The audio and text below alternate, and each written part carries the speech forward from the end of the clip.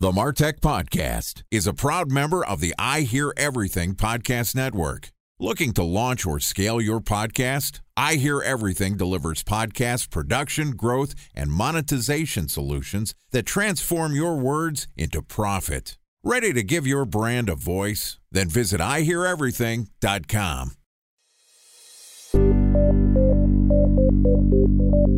From advertising to software as a service to data.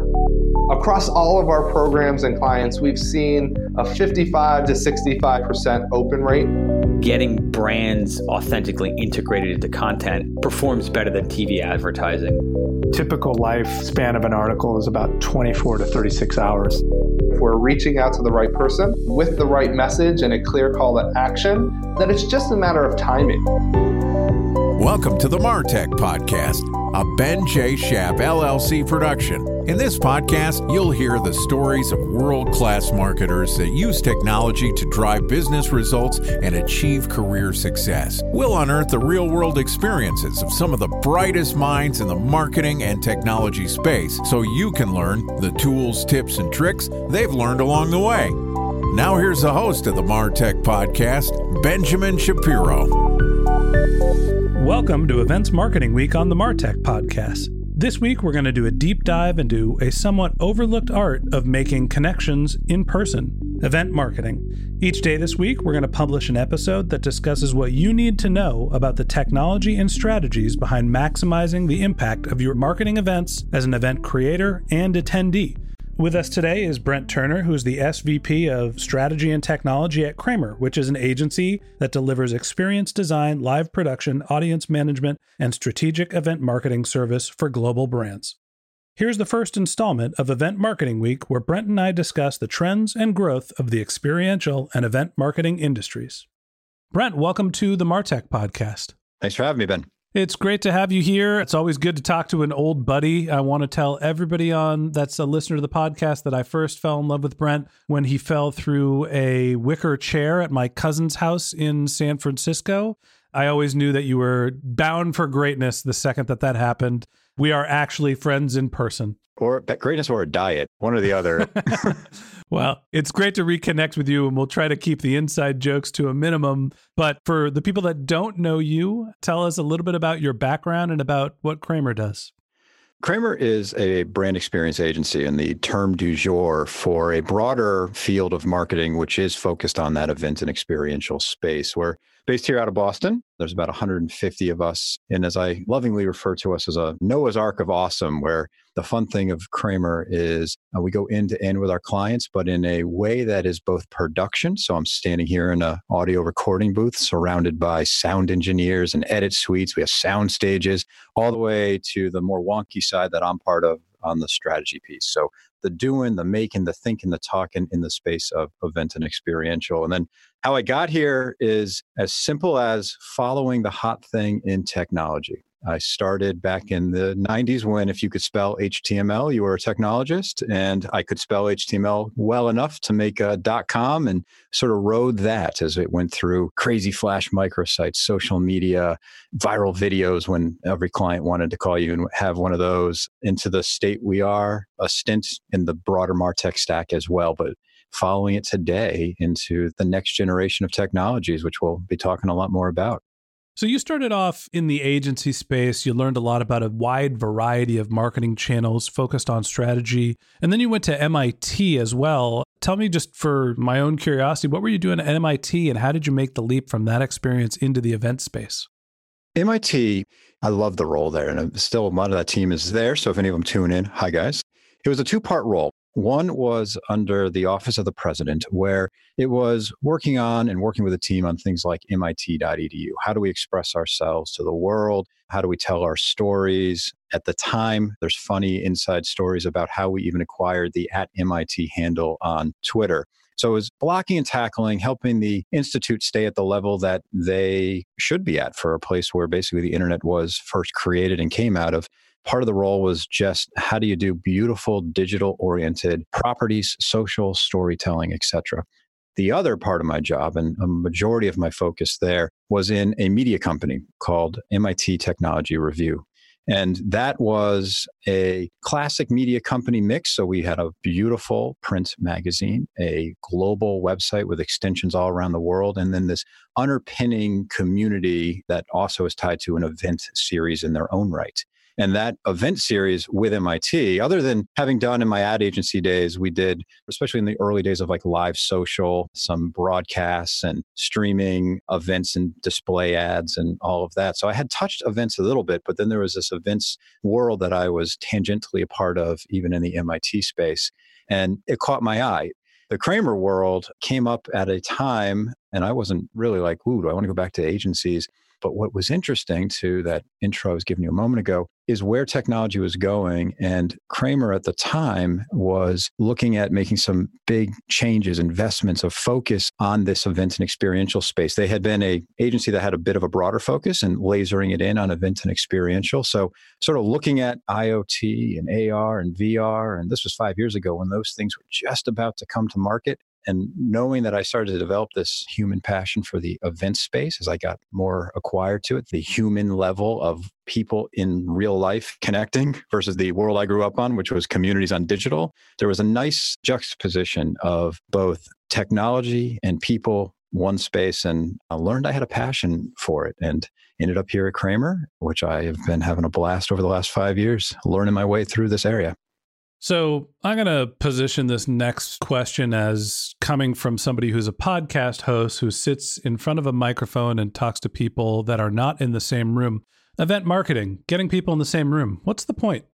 There's a few heady ways you can go. So let's say event marketing, put it on a two-part scale, right? On one end of the scale, you have your customers, prospects, external audiences. On the other end of the scale, you have your internal audiences. So if we think of event marketing, the word marketing in many ways gets you thinking about the external.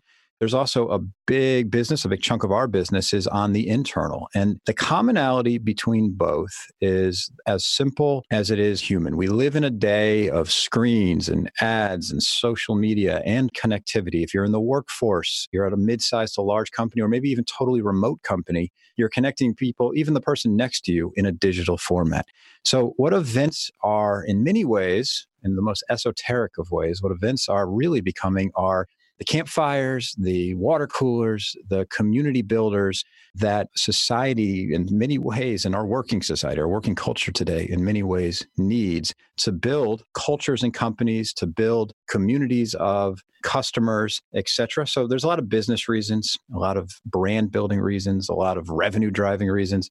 But the piece that is the most emotional and the most human about why you would do something face to face is how we evolved sitting around campfires, telling stories and connecting as an identity, as a tribe, and as a people. As much as I joke around about, hey, I'm a podcast host, what's the point of getting people in the same room?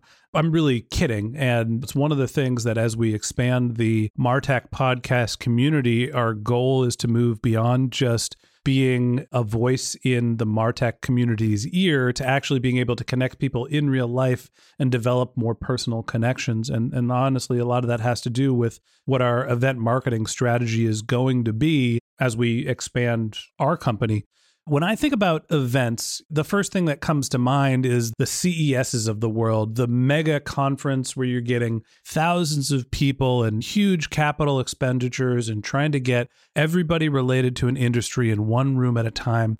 You've also mentioned that there are some more experiential things that are happening. A special thanks to our presenting sponsor, Mutinex. Ready to take your team from I think to I know? Then join brands like Samsung, ING, and Asahi who make better marketing decisions with Mutinex. Mutinex Growth OX, the marketing mix modeling platform that makes measuring ROI fast, easy, and cost-effective. Request a demo at mutinex.co. That's MUTINEX.co. Time for a 1-minute break to hear from our presenting sponsor, Mutinex. In 1919, John Wanamaker said, "Half the money I spend on advertising is wasted. I just don't know which half." Well, the advertising landscape has changed since then, and instead of reaching your audience on 2 channels, you're probably reaching them on 20. Turns out John didn't know how easy he had it. But that doesn't mean that you should give up on striving towards marketing effectiveness. No matter how complex your marketing strategy is, Mutinex Growth OX is the market mix modeling platform that measures the impact of marketing on your bottom line. Mutinex's market mix modeling platform calibrates your insights against the latest market conditions so you can make media and marketing investment decisions confidently and quickly. Ready to take your team from I think to I know? Then join brands like Samsung, ING, and Asahi who make better marketing decisions with Mutinex.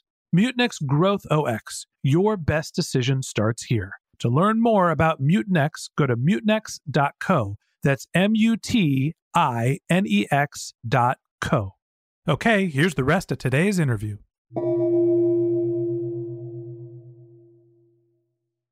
Talk to me about how events are different than the mega conference that we all know and love, the big boondoggle in Las Vegas. And how do you think about them in terms of large to small events? What are the values and purposes of those? Across the board, from small, across the board, you have things like VIP events, road shows, tours, all the way to the other end, right? You have the CESs, the AWS reInvent, the largest corporate event in the history of Las Vegas with 70, 60,000 attendees. There's a massive scale of types of events where you can get people together. 1 day, half a day, 5 days. The commonality that we're seeing across is a push to make it active. And by that, we aren't trying to get all those people together, even if it's 20 people at a high-end takeover in a VIP element or in CES, and you're seeing the crazy trade show booths, et cetera, on a conference, say, floor.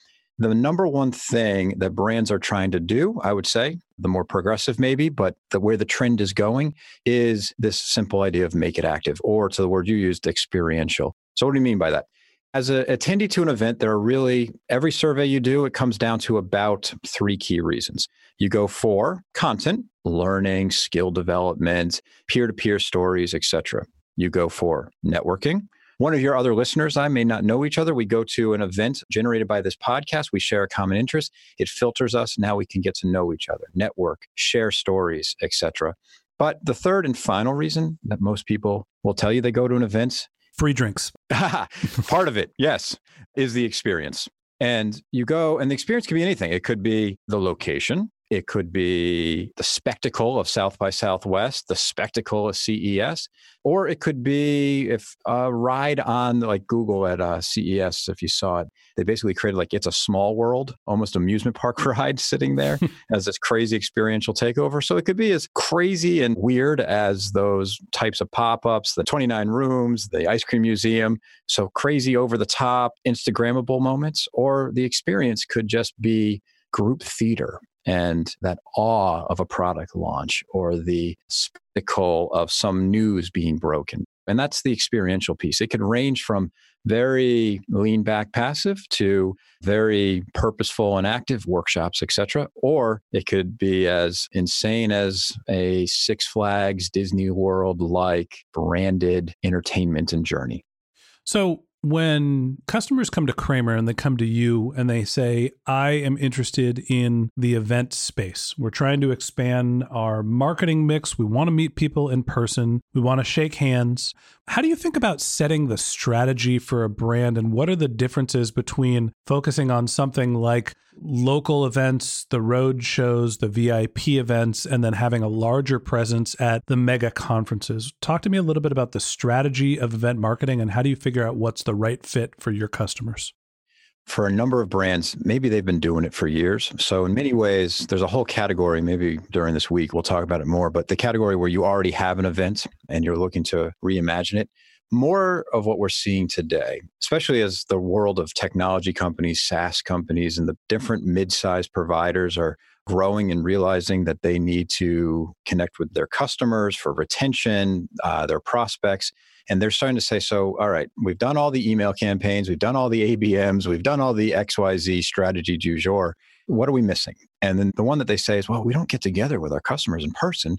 And when I was at CES, So usually the phone rings when there's already a nugget of an idea from a CMO, from a CEO, from even a field manager who's like, I need to do something a bit more formal.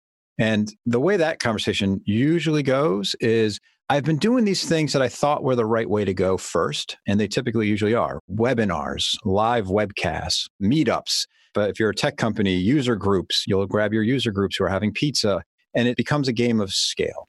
How do I put all this together? So I either do a repurposeful roadshow, I do a user conference, I do a takeover, but something where I can take these small things I've been doing and go to the next level. The business strategy always comes down to as simple as I have all the other parts of my playbook to some degree running, from inside sales to advertising to XYZ. And when the phone rings for a brand who's doing it for the first time, the phone rings because they see this channel as a white space where they see a lot of investment from peers, a lot of interest in the industry, and it's time for them to scale an initiative there. So what I'm hearing about when you talk about the event marketing strategies in general is that really brands should start small.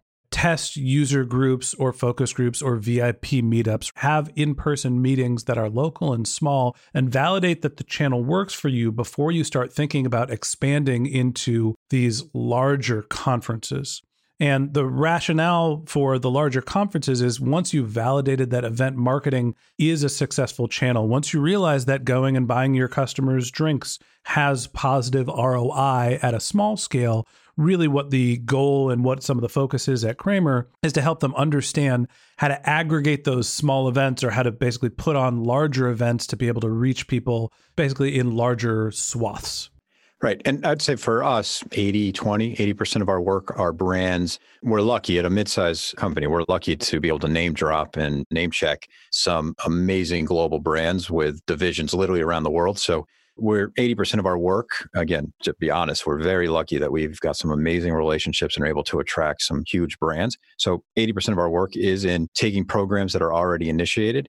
In that 1/5, that 20%, I would say even inside there, it's probably its own 80-20. 80% of the people who call are doing things live, but they're like, it's not working anymore. As the 80% example in that smaller chunk is, I'm going to a trade show. I don't want a 20 by 20 booth that I've always done. Well, what can I do different because I need to do something more meaningful, XYZ? It could be on the trade show floor. It could be a takeover outside. It could be XYZ. But they're like, I need to do something to make my trade show investment hunt. The last 20% of the 20%, that is usually the phone saying, I need to do something brand new. And to your previous point, dead on. Let's start small, 200 people, give it a focus, 100 people, whatever it is. Give it its legs. But the one last thing on starting small is the classic economics of scale, right?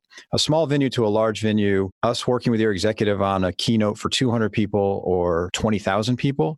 There's not a lot of time difference in your agencies and in your venues until you're getting a certain scale, your venue costs are controllable. So some clients are like, screw it, let's start big because there is a base cost to do some types of event programs, quote unquote, right, that at some points it's like, let's go big or go home. And we've had a few phone calls even recently where they're like, I don't want to start small. I want 2,000 people in year one. And you're like, okay, let's get 2,000 people in year one.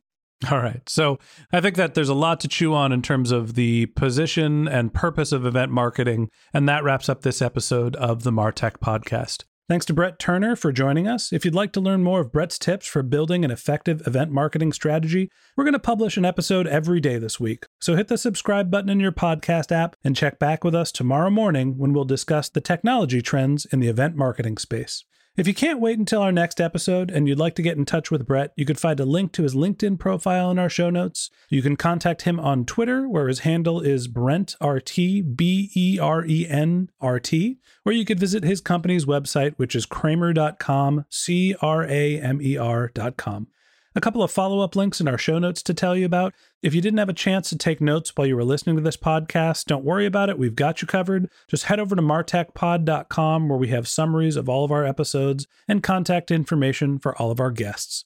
If you're a subscriber to the MarTech podcast, thanks for being a member of our community. We always want to hear from you, so we created benjshap.com/question, where you can send us your topic suggestions or your marketing questions, which we'll answer live on our show. Of course, you can always reach out on social media. My handle is BenJShap, BenJShap on LinkedIn and on Twitter. And if you haven't subscribed yet and you want a weekly stream of marketing and technology knowledge in your podcast feed, in addition to part 2 of our conversation with Brett Turner, SVP of Strategy and Technology at Cramer, we're going to publish an episode every day this week. So hit the subscribe button in your podcast app, and we'll be back in your feed tomorrow morning. If you'd prefer to have our content delivered to your inbox, we also have a once-a-week newsletter with links to the audio players, episode summaries, and contact information for all of our guests. To subscribe, go to benjshap.com/newsletter. Okay, that's it for today, but until next time, my advice is to just focus on keeping your customers happy.